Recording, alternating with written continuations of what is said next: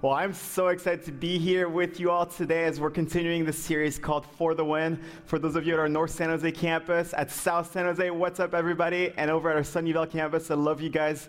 I'm really glad to be here with you guys, and I want to wish you all a happy new year because I don't get to make it up here very often, so I got to make sure I think we can do that until the end of January. And so today we're continuing this series, and we're talking about 4 key habits that we can build to win at life.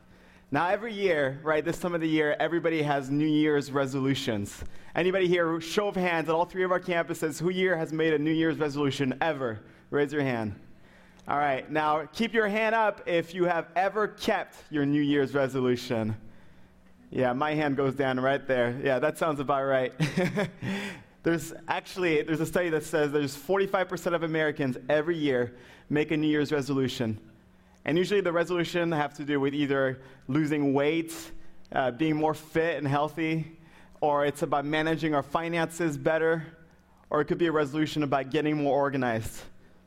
But we've all heard the joke, right? At the beginning of the year, everybody flocks to the gym to sign up for a new membership. And what happens at the end of the month? Everybody drops out. And that tends to happen with a lot of our resolution. And the stats say that after the month of January, 1/3 of people already quit on their New Year's resolution. Then fast forward to the month of June, half of the people have already quit on their resolutions. And then you go to the end of the year, and only 8% of people really achieve their New Year's resolution. Now, why is that? Why is it that every single year we set these goals for ourselves, and then we get to a place where we don't fulfill them? I think there's a lot of reasons for it. I think sometimes we just make these lofty goals, right? We say, I'm going to start going to the gym 5 times a week when I've gone 5 times in the last year, and we're not reasonable with our expectations of ourselves. But I think a lot of times the reasons why we don't meet those resolutions is because we go at them all on our own. We don't have anybody who can run alongside us. We don't have anybody who can encourage us when we're struggling, anybody who can keep us accountable and correct us when we need it. And the truth is, we can't win at life on our own. We can be successful in a lot of ways. We can have a great time. We can build great lifestyle. But we can't win all alone. And we all know that. I mean, even Steph Curry, right, with all his 3-pointers, he can't win a game if he was all on his own. And at the end of our life, at the end of everything, of all we've accumulated, the homes, the cars, the phones, and all that, what's really going to matter is the relationships. The things that really last forever are the relationships we build with one another, and the relationships that we built with God. Now, it's interesting to me that we're in a world today that's more and more connected, right? With technology and social media, we're getting to communicate with people all around the world. And yet, as connected as we are, people feel more and more alone. You can have a family, you can have kids, you can have coworkers, you can have 3,000 friends on Facebook, and yet still feel alone. Anybody can make friends on Facebook, but very few people actually take the time to get to know the people who are sitting right next to them. Instead of talking with our neighbors on the porch and hanging out and getting to know them, we just drive on through into our garage and let the door shut behind us. Instead of sharing a meal with the people that we care about and developing those relationships, we take a picture of our meal and then we share it with the rest of the world. The irony behind that. And even though we have a craving and a desire for belonging and to be a part of something greater, sometimes we kind of resist it a little bit. Now, I know a lot about what that feels to be lonely and to resist that change in a sense. I grew up in a place where everybody around me was family. We were all related somehow. I grew up in this place where my neighbor was one of my best friends, and he was my cousin. We were related. We played together every single day. I never had to learn how to make new friends because friends were just around me, and we grew up together. The church that we went to literally everybody was family. It was about 100 people, and we were all somewhat related. And if you weren't related to us yet, we would make sure that you would be pretty soon. And so this was a part of my life for the first 14 years of my life in this small community. And then my parents made the decision to move over here to the Bay Area. Now, I was 14 years old, and that was a difficult choice for me to accept. But we moved here. And I moved from a place where I knew everybody to a place where I didn't know anyone. And even though there was a lot of really positive things going on for me, I had straight A's in school. My school was a really nice campus. I got a job for the very first time, and I got my own money. And I was there with my immediate family, but yet there was still a gap in my life. I had this desire for friendship and for real intentional community, but at the same time, there was a side of me that resisted it a little bit, that was afraid. There's a fear of being transparent with people around us. There's a fear of being neglected and rejected and to be ignored by people. And I think in the Bay Area here, I think people know what that's like probably more than a lot of other areas. Because people move here to the Bay Area because of jobs and because of school and all these things. And there's a sense where everybody here is away from home. And everybody is longing for a sense of family. Everybody is searching for something to reconnect with. And so what does it take for us to overcome these feelings of loneliness? What can we do to build intentional relationships and friendships? That's what we're going to be talking about today. We're talking about 4 habits, and today the habit we're going to be uncovering is building life-giving community. And I want us to uncover 3 keys together to building life-giving community. Now, we're going to be taking a look at the story of the early church in the book of Acts in chapter 2. Now, the book of Acts is a historical account that was written by Luke, who was a historian and a doctor, and he wrote a historical account of the life of Jesus and then another one of the early church called the book of Acts. Now, the reason why I think it's really important for us to look at this story is because what started off as a small group of really passionate people turned into a worldwide movement that changed the world and that even shapes and changes the lives of people still today.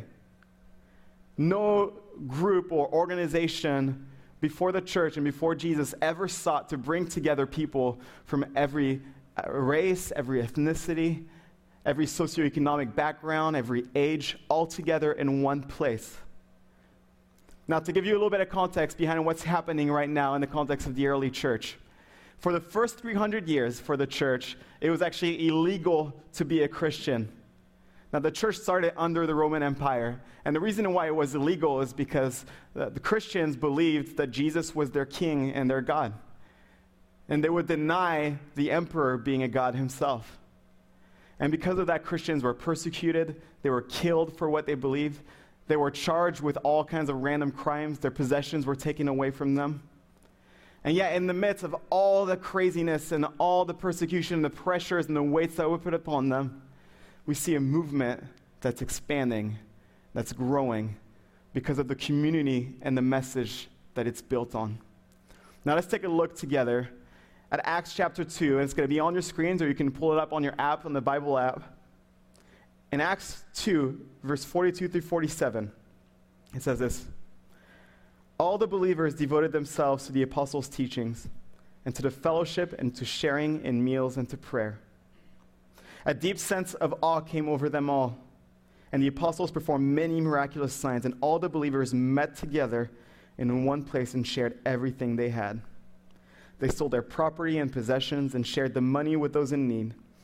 They worshiped together at the temple each day, and they met in homes for the Lord's Supper and shared meals with great joy and generosity, all the while praising God and enjoying the goodwill of all the people."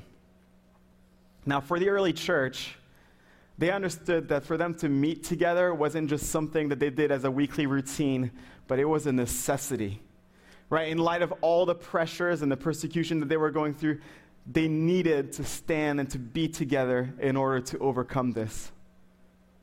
Now, we live in a very different world today. I'm sure none of us are afraid that if we don't worship the president, we're going to end up in jail.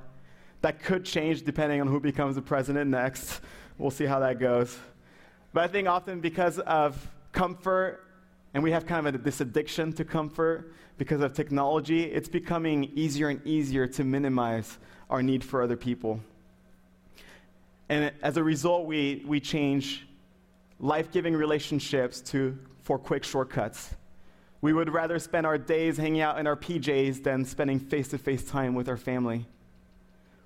We spend our evenings in bed on our phones rather than looking at our spouse and investing in our marriages. And we come to church, we sing a few songs, we listen to a message, but we never take the time to get to know the people who are sitting right next to us.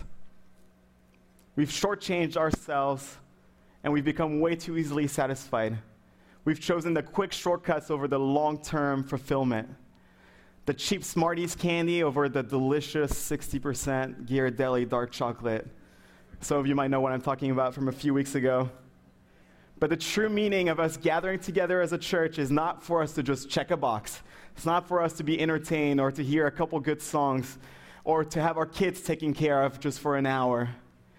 The real meaning of why we meet together as a church is because Jesus is alive. Because God made a way for us to be freed from our own brokenness. Now that's the message that this early church was centered around. The passage in verse 42 says that they were devoted to this message. They were brought together by a message of hope, a message that was selfless, a message of self-sacrifice and care for one another, not from what we can do, but because of what God has done for us through Jesus. And so if you're taking notes today, as we're uncovering 3 keys to building life-giving community, the first point is this, is to have gospel-centered relationships. Gospel-centered relationships. Now, I know I might have lost some of you right now just as I said those words because I know it's a really Christian-y term to say right off the bat. And I know here at South Bay Church, we have people that come from all backgrounds, all faiths, and I know we have people watching us online. And so let me explain what I mean by that, by gospel-centered relationships. Now, when we look at traditional religion tells us that I go to God with my clean record, with my good record of what I've done, and I say, here you go. And in return, he blesses me for what I've done. I show him the good that I've done, and he blesses me in return. But the gospel message says something completely different. The gospel message says God himself gives us a clean record as a free gift, and there's nothing that we can do to deserve it. That he's the one who extends it forward to us. And all that he asks of us is a confession of our need for him and of our own brokenness and our own shame, and that we need to be dependent on him. And in return, he gives us this free gift of acceptance and relationship with him. Now, put away faith, religion aside. Think about what that means in the context of the relationships of the people that you have around you. If you live out of the mindset that God blesses you because of the things that you do, then that can lead to pride because it's about what I've done. I deserve this. I worked my way towards this, and it's what I did. When you believe that, it leads to entitlement because I worked my way to this, and I deserve to have blessings. And then when we don't get what we feel we deserve, then it leads to resentment and bitterness. Now let's look at it on the flip side in the message of what the gospel teaches. Think about this in the context of your relationships. That there's nothing that I can do, but it's a free gift from God that he's extending over to me. And there's nothing that I can do to earn it. Now I can lead my life out of humility because I know that's not what I've done, but it's about what he's done for me. I can live a life out of gratitude and be thankful for what he has done in my life. And in response to that, I can be generous because I am so grateful and I want others to experience what he has done in my life. How different would our relationships be if they were defined by these terms? The author John Ortberg, in his book Soul Keeping, he talks about how every single part of the human experience is limited. We're limited physically, we're limited intellectually, we're limited emotionally, but there's one part of the human experience that's completely unlimited, and that's our ability to desire for more. Our ability to desire is unlimited. And we've seen that. We've seen the celebrities and the sports stars that accumulate, and it never seems like it's enough. You can have more cars, a new iPhone, a better house, a newer iPhone, and yet it's still is not enough. And if our desire is something that's infinite, that's unlimited, the only thing that can truly fulfill our desires, and the only person who's unlimited is God himself. He says this in his book, John Ortberg: the unlimited neediness of the soul matches the unlimited grace of God. The soul's infinite capacity to desire is the mirror image of God's infinite capacity to give. I'm going to say that last part again. The soul's infinite capacity to desire is the mirror of God's infinite capacity to give. That's the message of the gospel for us. That it's not about what I've done, but it's God's grace that is never ending, that he keeps on pouring over and over again in my life. It's a message of love, of hope for the world, a message that shows self-sacrifice, that puts the other before ourselves. And that sets the tone for what we see the church do next. This message of the gospel, this good news of what God has done for us. In verse 44, here's the church's response to say, and all the believers met together in one place and shared everything that they had. They sold their property and possessions and shared the money with those in need. Now, here we see the church's response to the message of the gospel. Their response to God's extravagant love, his extravagant grace on them, was for them to have extravagant love and generosity for the people around them. They were willing to give up every single thing that they owned for the sake of their community. It didn't matter what it was. They were willing to give it up for the bettering of the people around them. Now, I'm not saying that you should go ahead and sell your house right now. But if you're the guy who won the lottery this week, yes, you should go ahead and sell your house and spread the wealth a little bit. That'd be really kind. Thank you. But in all seriousness, in light of all we have, we're a very wealthy nation. And in light of all we have in our time, our resources, our finances, our talents, what are we doing to leverage those things to make a difference in the lives of the people around us? See, the church modeled something for us that I think is key for building life-giving community. And that's the second key. The second point is selfless generosity. Selfless generosity. There's something about when we're around people who are selfless and who are generous that's very magnetic, isn't there? I feel like when I'm around somebody who's generous, there's something about me that wants to be around them more because I feel cared for by them. That if I were to be in a great time of need, I would know that I could count on them and they would be there for me. And so much of our lives has been built around accumulating. We try and get new things all the time and accumulate. But in the grand scheme of all of life, in the next 50 years, when you think about it, everything that we accumulate within 50 to 100 years is going to end up in the dumpster. The only things that really last forever are the relationships with the people around us and our relationship with God. The Apostle Paul talks about what it means for us to be in community. He is this guy who went around all of Asia and all around the Mediterranean. He planted and started new churches all over the place. And he wrote letters to each of these churches to tell them what it meant for them to be a church. Now, I want us to look at one of those letters he writes to a church in Galatia. And he writes this in his book in Galatians chapter 6, verses 1 and 2. He says, "Dear brothers and sisters, if another believer is overcome by sin, you who are godly should gently and humbly help that person back into the right path. And be careful not to fall into the same temptations yourself. Share each other's burdens, and in this way obey the law of Christ." Now, right from the start, the Apostle Paul acknowledges that there's going to be times in life when some of us are going to go through things that are more than we can handle, and we're going to fall to our knees. That we're going to be struggling either because of our own weaknesses or because of the mess of the world that we live in. But there's going to be times when we're going to be going through more than we can handle, either a struggle of an addiction that we can't seem to kick, or the numbers can never seem to align up with our finances, or the pressures of the relationships around us are just pushing us down. And we have things that are weighing us down, much like we have this weight right here.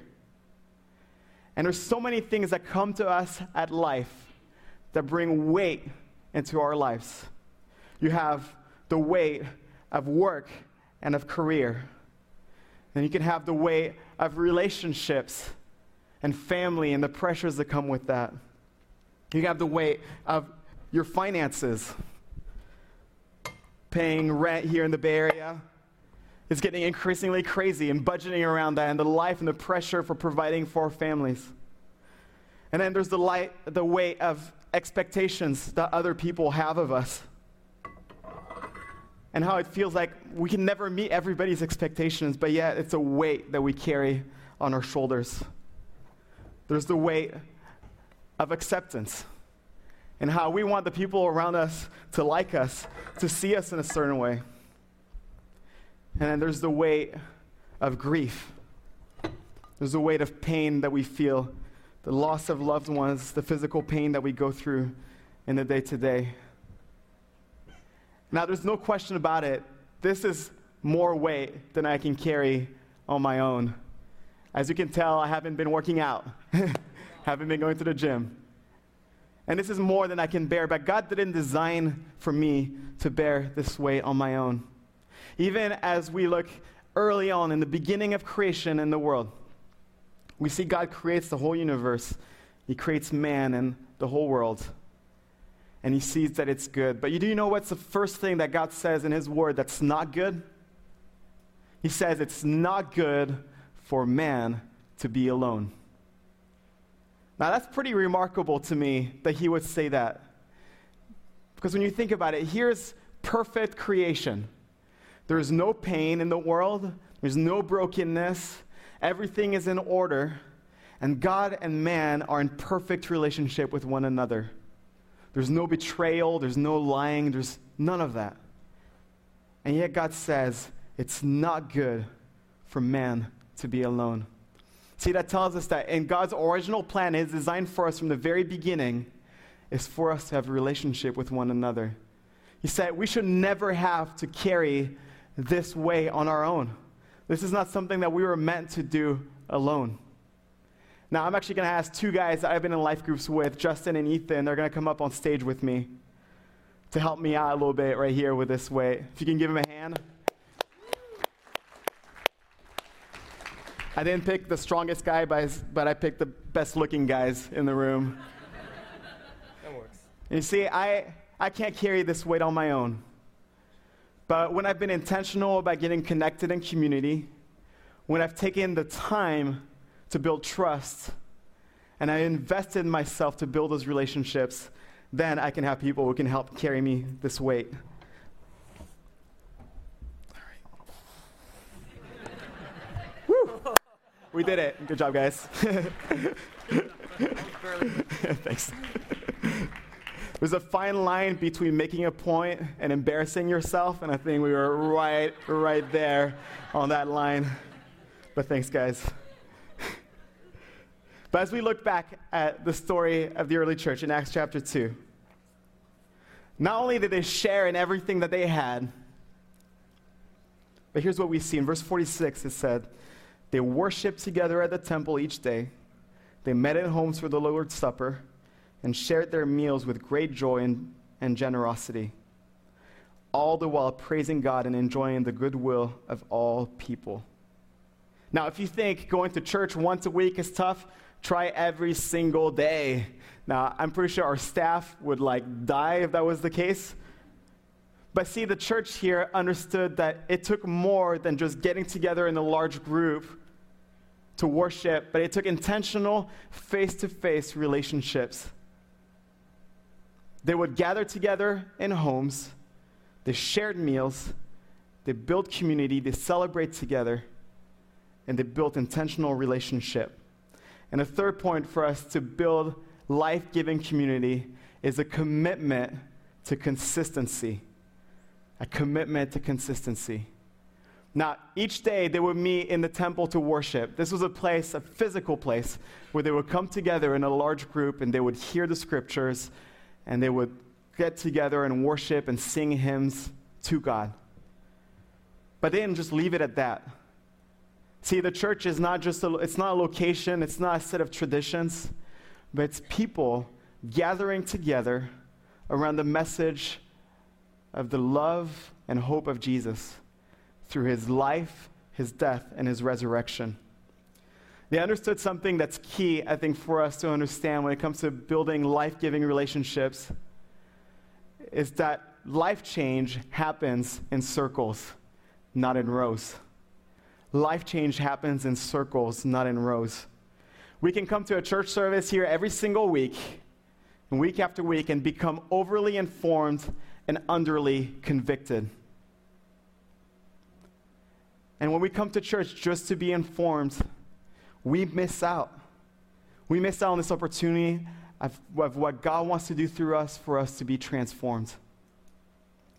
And for us to experience life change, it requires for us to spend time in face-to-face relationships. Life wasn't ever meant to be done alone. And in the context of a church, nobody should ever have to. Now, at South Bay Church, you might have heard us talk a lot about this idea of connecting in the life group and joining in one of our volunteer teams. And it's because that we believe that there's nothing that'll help you more than being in the context of community, for you to grow in your relationship with God, for you to connect in life-giving relationships, and for you to find the real gifts and the passion that God has placed in you and how he wants to use you to serve and make a difference in your world. There's no other context that will more shape your life than in the context of life-giving community.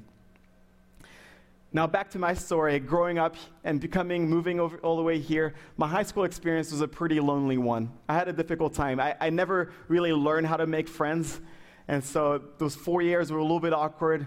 Fast forward to college, my freshman year.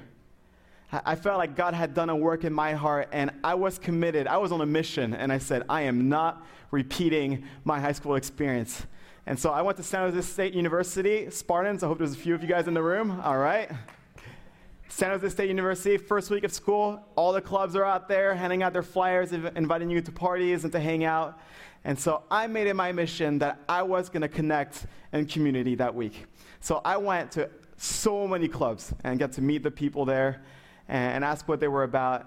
But really, I was looking for a place that would help me to build life-giving relationships, a place where we had people with similar values than I did, a place where I could grow in my relationship with God, and a place where I could really make a difference on my campus. I didn't want to just attend school. I really wanted to make a difference.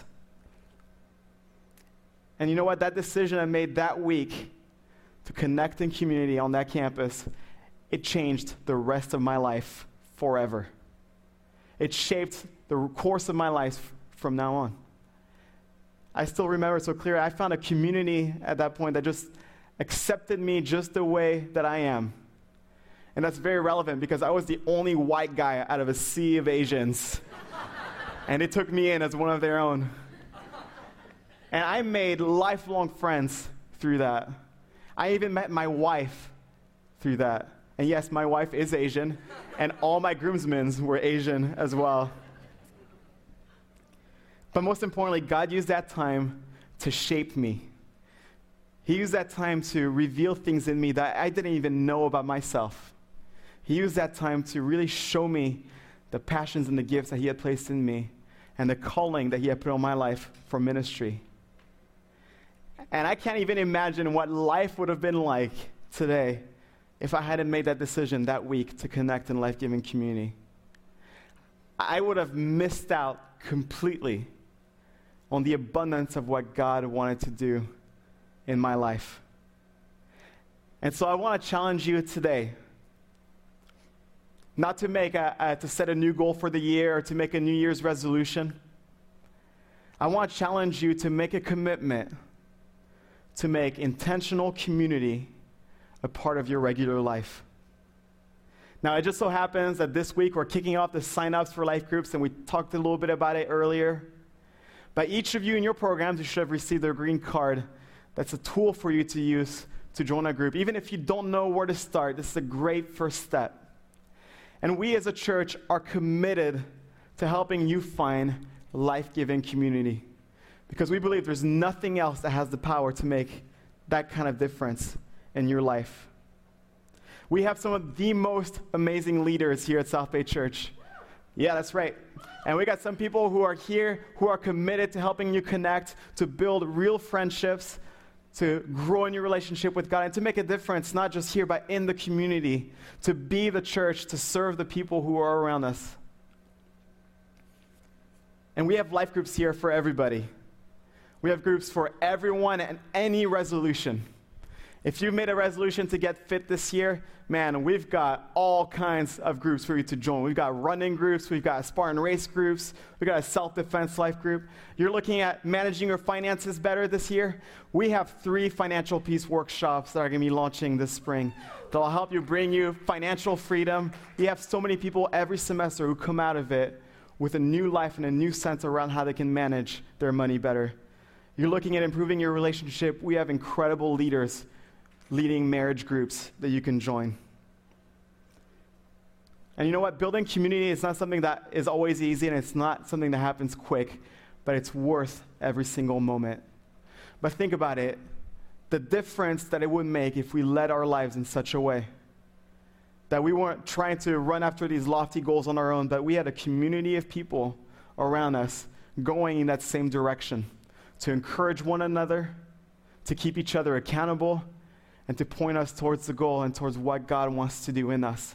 How much more powerful is it for us to lead our lives in such a way rather than just on our own, to try and carry all this weight alone when it's so much more for us to bear?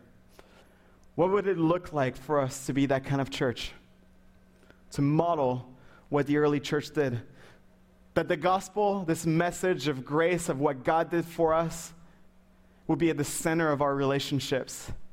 That we would lead our lives out of humility, out of gratitude, out of generosity for the people around us.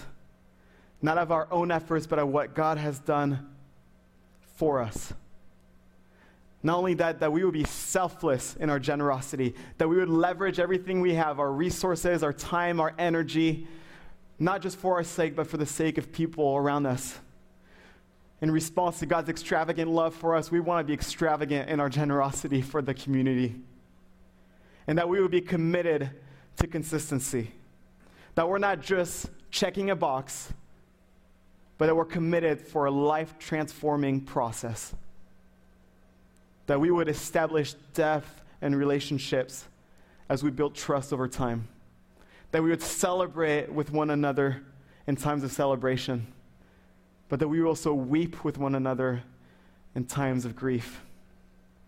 That's the church that we want to be. And I hope that you'll join us this semester and this spring in making life-giving community and life groups a part of your regular life. And I believe that you'll see God do more in and through you in that context than in any other you could do on your own. Let's pray together. God, thank you for the gift of this life. Thank you because even from the beginning of your design, you created us to be in relationship with one another. That we were not meant to bear this weight on our own, but you are the one who intentionally placed it in us to build relationships with one another. So God, we pray that you would help us, God, to be consistent in our pursuit of this. That we wouldn't try to do life on our own, but God, we would realize that it is by your grace that we are here. Not of our own doing, but out of the gift that you've extended before us. So God, we thank you for this opportunity that we have today to connect, to be a part of community, even through life groups and through teams here.